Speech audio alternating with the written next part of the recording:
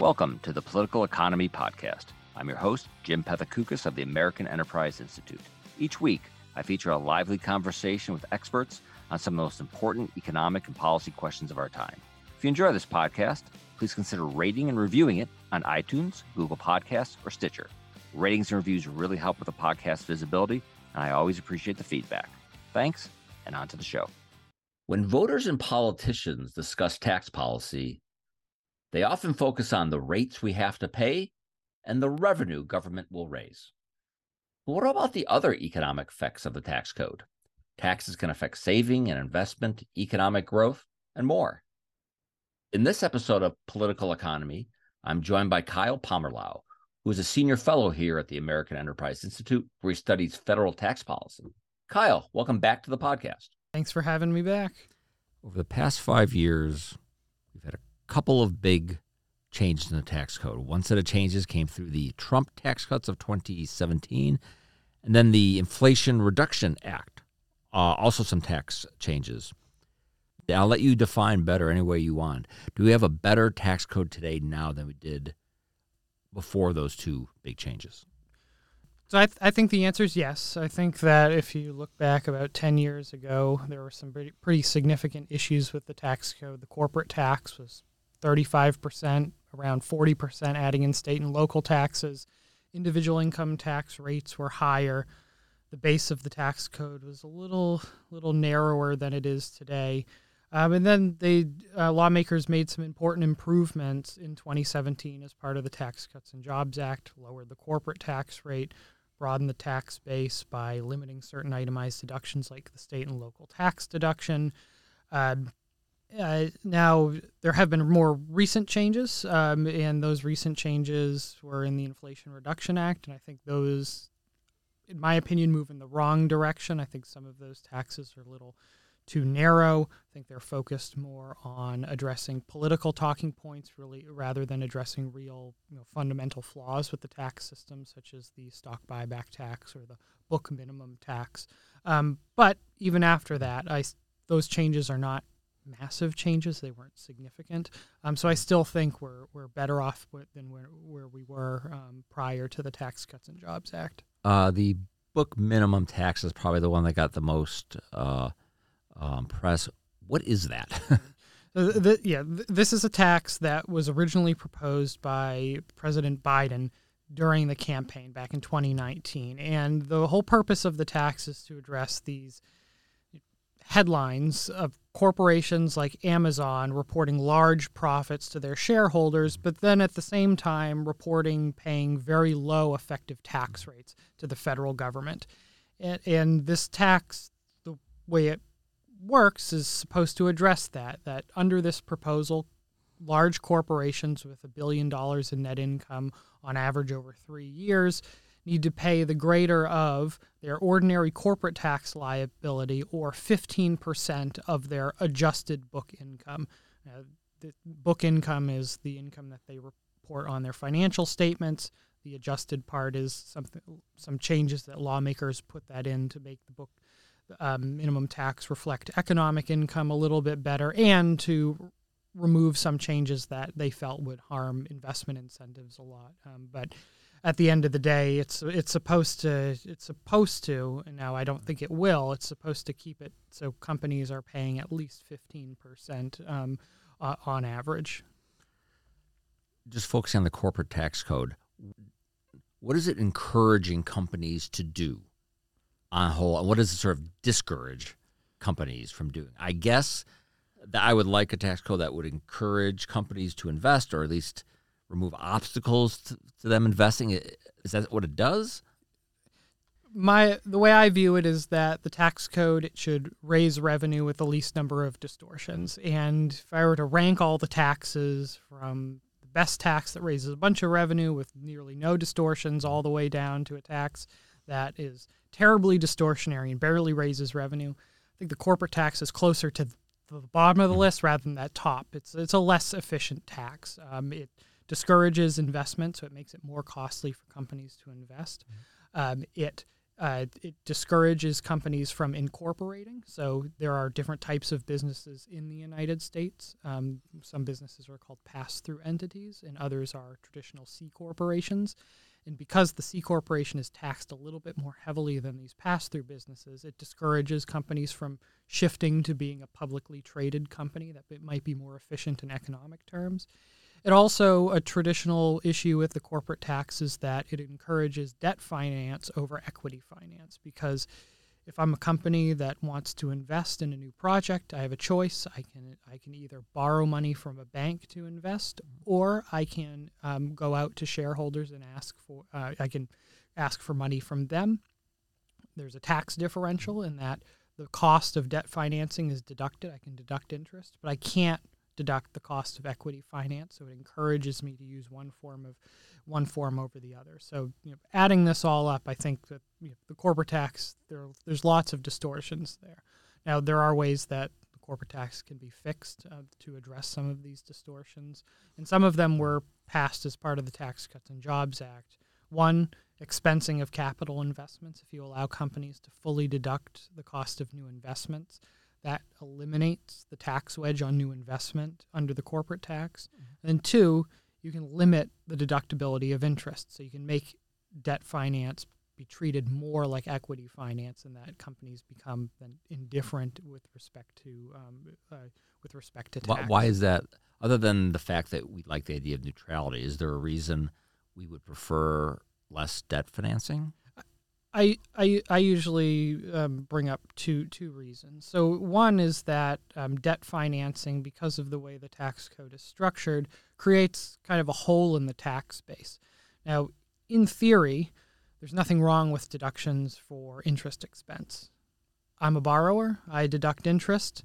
That interest gets paid to a lender. The lender includes that in income. That's taxed. On net, no change in revenue to the federal government. All is great. That's not what happens in practice. Instead, what happens many times is companies will deduct the cost of interest. That interest is paid to a nonprofit, or it's paid to an entity overseas, and that just ends up being a net loss to the federal government.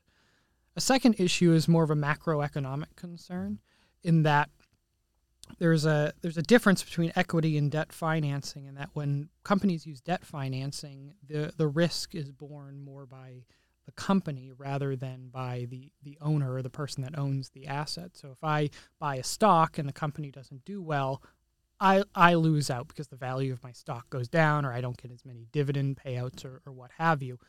Debt, on the other hand, is a fixed payment, and that companies have to pay that to their lenders regardless of the performance of the firm. So if there is, say, a macroeconomic downturn or a recession, there's a higher chance of bankruptcy for a firm if they have a lot of debt. And on a macro scale, if we have, say, a tax code that encourages more borrowing, on net, you could have higher bankruptcy risk across the economy, and that could create a little bit more economic instability than in the alternative universe where a tax code isn't encouraging borrowing. Why doesn't Amazon pay more corporate income taxes? Complicated question, and I try not to talk too much about any individual company, but it's often put out as opposed as sort of yes. the example of companies that don't. Someone said they don't pay enough or they pay too little. That it is the most common example. Yeah, I think it's fair to bring up individual company names because they're cited all the time. But I think very very generally, talking about the tax code and why a large company may not pay tax in a given year, there are a couple reasons. So one is that they're a growing company and they're investing a lot. Now, why does this reduce tax liabilities? Well, under current law, companies get bonus depreciation, which allows them to fully deduct the cost of a new investment against their taxable income. So very large purchases of machinery or, say, tech centers, the equipment that goes into tech centers, that reduces taxable income and reduces tax liability. That shows up as a temporary difference on a financial statement for an Amazon, for example, and that shows a low effective tax rate. Another reason that a company may have a low effective tax rate in a given year is that in previous years they may have lost a lot of money. and that now they're carrying forward those losses. And that's a normal thing in the tax code. We have what are called net operating losses, that once a company has negative income, instead of getting a rebate immediately from the government, they instead have to carry forward these losses and deduct them against future income. That's to ensure that companies are taxed on their economic income over their life rather than bouncing all over the place. If we didn't have net operating losses, companies in some years could be facing astronomically high effective tax rates because of the cyclical nature of profit and loss. I always hear that we want a tax code that encourages work, savings, and investment. Is that the kind of tax code we have for individuals now? Under current law, I would say the tax code discourages those things, and I think that's just the nature of having an income tax. Right. The emphasis there is on the word income tax, not tax necessarily, but income tax. Some taxes, so it depends on the tax. Some taxes discourage certain behavior, other taxes discourage other behavior. Some taxes may be neutral. It just depends. But the current income tax certainly discourages work, saving, and investment. And for an individual, tax code reduces the incentive to work because it reduces after-tax earnings. I earn an extra $1. I know that the federal government is going to take X percent off of that additional $1, and that discourages me from earning that additional $1. So I think that it's fair to say that it on net discourages. Now, there are ways that we can address that and reduce the impact. The clearest way is to reduce statutory tax rates. Now, in a reform, you'd want to do that while also broadening the tax base so that you can still raise revenue. So that's something that reformers need to keep in mind, although that ends up being very politically challenging because the way you'd have to broaden the base, you'd have to get at a lot of deductions that are very popular, like the home mortgage interest deduction or exclusions for, say, the employer-sponsored health insurance. But we could make it better. So when people hear what you do, that you're an economist and taxes are your specialty, do they think about the tax code, to the extent they do, differently? The example thing that pops into mind is that we're talking about incentives and what is encouraged, discouraged. But sometimes when I hear people talk about taxes or even policymakers, it seems like the only thing they think it affects is how much revenue you can raise. So those sorts of incentive effects and behavioral effects seem to be some people don't pay attention to them. I'm wondering if that's the impression you get. So, certainly. So people hear about what I do. I mean, the first round of questions usually is what, huh? Or they ask, what they should do with respect to taxes, which I think relates to this idea of like taxes are just really about how much revenue the government raises and it has no other effect. Individuals want to know, how can I minimize my tax liability? And that's fine. But I think that is right, that lawmakers to a degree, and especially in recent debates, it's very much focused on how much revenue we can raise and who ends up bearing the burden, which I think is a totally legitimate thing to debate. I think the debate over the progressivity of the tax system is one that is going to go on forever. That's never going to be settled. Every individual probably has a different preference for how progressive the tax system should be. That's been very central. But I think you're right that the other thing that I seem to care about, people don't care about it as much, was just the incentive effects, that when you levy a tax, you change people's behaviors, and changing people's behaviors can not only have an impact on revenue, but also on people's well-being. Right. So what's the current top tax rate? For personal tax rate, what's the current top personal tax rate? Current top individual income tax rate is 37%. Now, that's only temporary. That will expire along with most of the Tax Cuts and Jobs Act individual provisions and go back up to 39.6% plus about 1.1% due to the P's limitation on itemized deductions. If I were to take a little that, bit more than 40%. If I were to take that 37% and I were to decrease it by 5 percentage points to 32%, what would be the macroeconomic impact of that? Would America grow faster? Would it grow slower? Would productivity go up or down? Would there be a noticeable impact? So, other than to maybe government revenues? Yeah, so certainly the initial effect here will be that people are paying less tax. The federal government ends up losing. Taxpayers end up winning. But the incentive, there'll also be incentive effects. So the 37% top statutory tax rate, that applies to taxpayers that earn a whole host of different types of income. Mm-hmm. So wage earners, to the extent they're impacted, they're going to have higher after-tax earnings, so their incentive is to work a little bit more. Business owners, they face the top individual income tax rate if they are in a pass-through form like an S corporation or a partnership. That is going to impact their investment decisions. So you may see a slightly larger capital stock and higher productivity because of the lower tax rate. And then you also have behavioral effects that are a little outside of the scope of the macroeconomy. People may have a larger incentive to report more income because the returns to tax avoidance go down slightly. Now I don't get 37 cents if I hide $1 from the IRS. I only get 32 cents. Yes, right? Yes. That's my example. Yeah. Are any of those impacts that you just described controversial?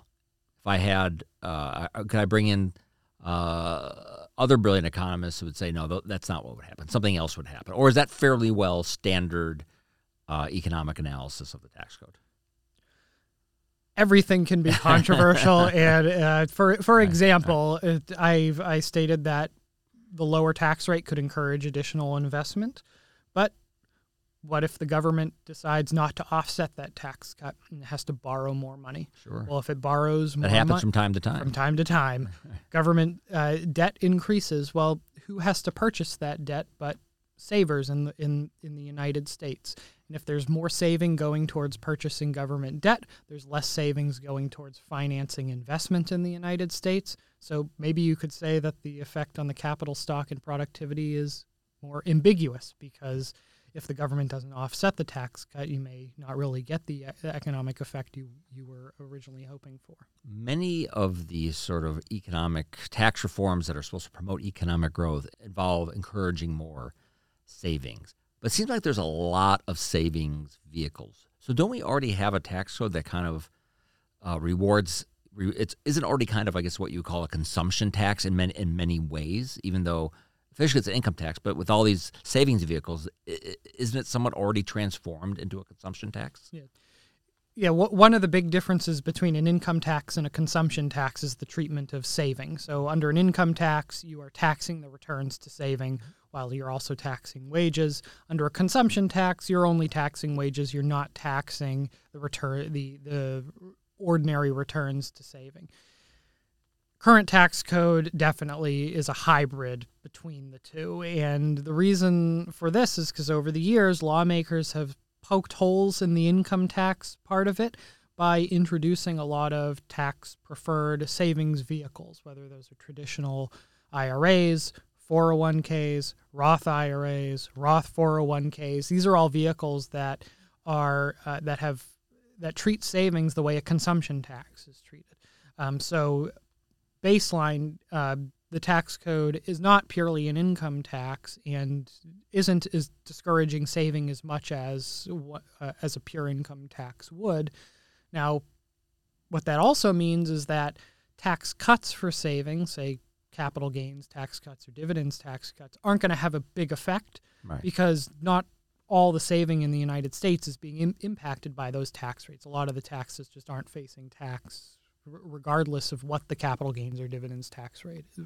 When is the VAT moment going to happen? Yeah, so right now I think there may be 6 people in Washington talking about the value-added tax and when it will happen. Now, the value-added tax is a broad-based consumption tax, and it looks more like a sales tax. In a video game, they would call that like what, the final villain or the final bad guy, right? Yeah. Eventually, that's what we all end up fighting. Yeah. It's the value-added tax. Yes, and the tax, unlike a retail sales tax, which is collected once at the very end at the retailer, a value-added tax is collected along the production process. The United States is nearly the only country on earth that doesn't have a value-added tax, and the only developed country that doesn't have a value-added tax. And the question is, how long can the United States hold out? And I think the answer really depends on how long the federal government can continue spending as much as it is without raising other taxes. And I think that at some point in the future, lawmakers are going to have to address spending, but they're also going to have to address the level of taxes. And I don't think politically that you can just cut spending in order to match up with the amount of revenue that we're currently raising. So there's going to have to be some sort of compromise in between. And what makes part of that compromise may be an additional revenue source, like the value-added tax, but probably still also an income tax, right? Yes, certainly. So we're talking about a very large gap between spending and revenue, a deficit that is you're counting in the trillions, right? $1 trillion. That's a lot, and we can get a lot from broadening the income tax. But I think there are political limitations to that. You really have to start going after things that people really like. Right. So an additional source of revenue may be on the table. And speaking of those political limitations, it's people will say, fine, maybe that makes the most sense, and I can see why that would work, but people never go for it. What would cause Washington and maybe voters to change their minds? And the only thing I can really come up with is, I think what you maybe alluded to, a constraint on our borrowing capacity, that markets say enough is enough. And we are forced to act because of what is happening in markets. Yeah, so it's either going to be some sort of limitation that the markets place on the United States' borrowing capacity, but it also could be things built into the law that are going to happen down the road with trust funds that finance very important entitlement programs like Medicare and Social Security, that at some point there may be a possibility where lawmakers are staring at a reduction in entitlements or an alternative revenue source, and the alternative revenue source looks a whole lot better when that's your alternative is reduced entitlement. Again, is this a distant future thing, or is this something that you can see like this is going to be a debate we're going to have within a decade? Yeah, I think it's something that we may be debating within a decade. Some of these trust funds, I don't recall off the top of my head, but some of these trust funds, their insolvency dates are coming up quite soon. Because I will write about taxes, and because of where I work, people like yourself study taxes. I will occasionally get emails from people offering me their tax plans. Oftentimes, a lot of times, it'll be a flat tax. Sometimes people mention a VAT. Another one that gets mentioned a lot, also on Twitter a lot, is something called a land value tax, a Henry George tax. Are you familiar with this? And is this something that tax economists like yourself talk about when you go to your high-end conferences? It's a land value tax. I think is thought of in the context of a replacement for the property tax. So certainly when I get emails, it's the silver bullet. Why aren't you talking about this? Because they have discovered on Wikipedia that there's a miracle tax out there that solves all problems. Now, the benefits of a land tax over, say, a property tax or maybe an income tax is that we roughly have a fixed amount of land, and that taxing land is not going to change the amount of land. So what happens, because there's roughly no avoidance around the tax, is that the tax is just built into the price of land, and that you're not encouraging or discouraging any activity. You're not reducing the amount of land, thus reducing the productive capacity of the United States. So in that sense, it's an efficient tax. Certainly more efficient than a property tax, which applies to both the land and the improvements on top of the land. property tax, of course, because it taxes those improvements, raises the cost of investing in a new structure that could be helpful for workers and improve output in the United States. And sounds like a good tax. Do you think that's a good tax? And why aren't you writing about that as the silver bullet single decision replacement tax for our current tax code? So certainly, theoretically, efficient tax. I'm trying to direct your scholarship. Yes, of course. Certainly an efficient tax. But like all taxes, there are limitations to it, and administratively, there are challenges such as how do you value the unimproved, or how do you figure out the unimproved value of land? That's a challenge. Another one is political. A lot of localities use the property tax right now. Let's say we replace the property tax with the land tax. Well, what you're doing is you're narrowing the tax base quite dramatically because, of course, the land by itself is a narrower base than the land plus the improvement. So the rates at which land would have to be taxed would be much higher. Now the tax is more efficient, but are you going to be able to convince localities that they have to raise their tax rates quite significantly? Well, that might be a challenge. Okay. Have you read the famous Henry George book about his tax? Have you read that book? I have not read that particular book. If we're going to assume that is not the next big tax reform, have we already discussed it? Is it the VAT? Is it something else? Like, what are the kind of the bleeding edge topics in tax reform? Because I imagine no tax code is static. There will be more ideas. So what's like the next thing people are talking about? Either Republicans, Democrats. Yeah, so I think any fundamental reform is going to want to move to be a more efficient tax, but at the same time, I think it has to operate within political feasibility. It has to be feasible, and this is why I'm in particular attracted to consumption-based taxes, because that is a reform that lawmakers can do in a way that the tax system looks roughly similar to the way it looks now. So that's not a bug. I mean, if you have a tax code covers all manner of economic activity. People have made many decisions about their lives based on the current tax code. So telling people I have a great tax idea, first step one, we wipe the slate clean. That seems to be not the way to get a big good reform done. Right. And like the nice thing about the consumption tax based reform is you could do this almost in roughly three steps.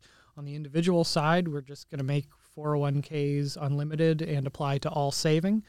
And then at the business side, we're going to allow businesses to expense their investments and then eliminate the deduction for net interest expense. And there you've pretty much moved 95% of the way to a consumption-based tax.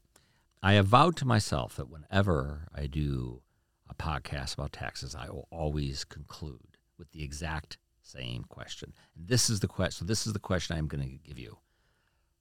When are we going to have a carbon tax? I do not know the answer to that. So is there even a glimmer?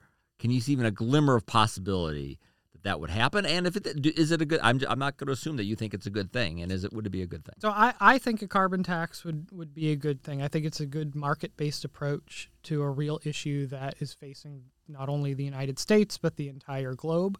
And the benefits of a carbon tax are pretty obvious. It addresses global climate change, but it also raises additional revenue that can be used to either offset the carbon tax burden on households itself or to reform other parts of the tax code that are less efficient, like the corporate tax or the individual income tax. Now, whether it happens or not, that's another story. I don't think we got very close this time around as lawmakers were debating addressing climate change. They went with another approach, which is a more subsidy approach. So they're still using the tax code in a way, but just in a less efficient manner. So so right now what we have is an income tax with holes poked in it for green energy investment. Now, theoretically, that somewhat like a carbon tax, but there are reasons why that is not as good. So perhaps sometime in the future, if this wasn't sufficient, Lawmakers may debate a carbon tax, but I think the window of opportunity, at least in the near term, has closed because lawmakers spent a lot of political capital this time around. Kyle, thanks for coming back on the podcast. Appreciate it. Thanks for having me.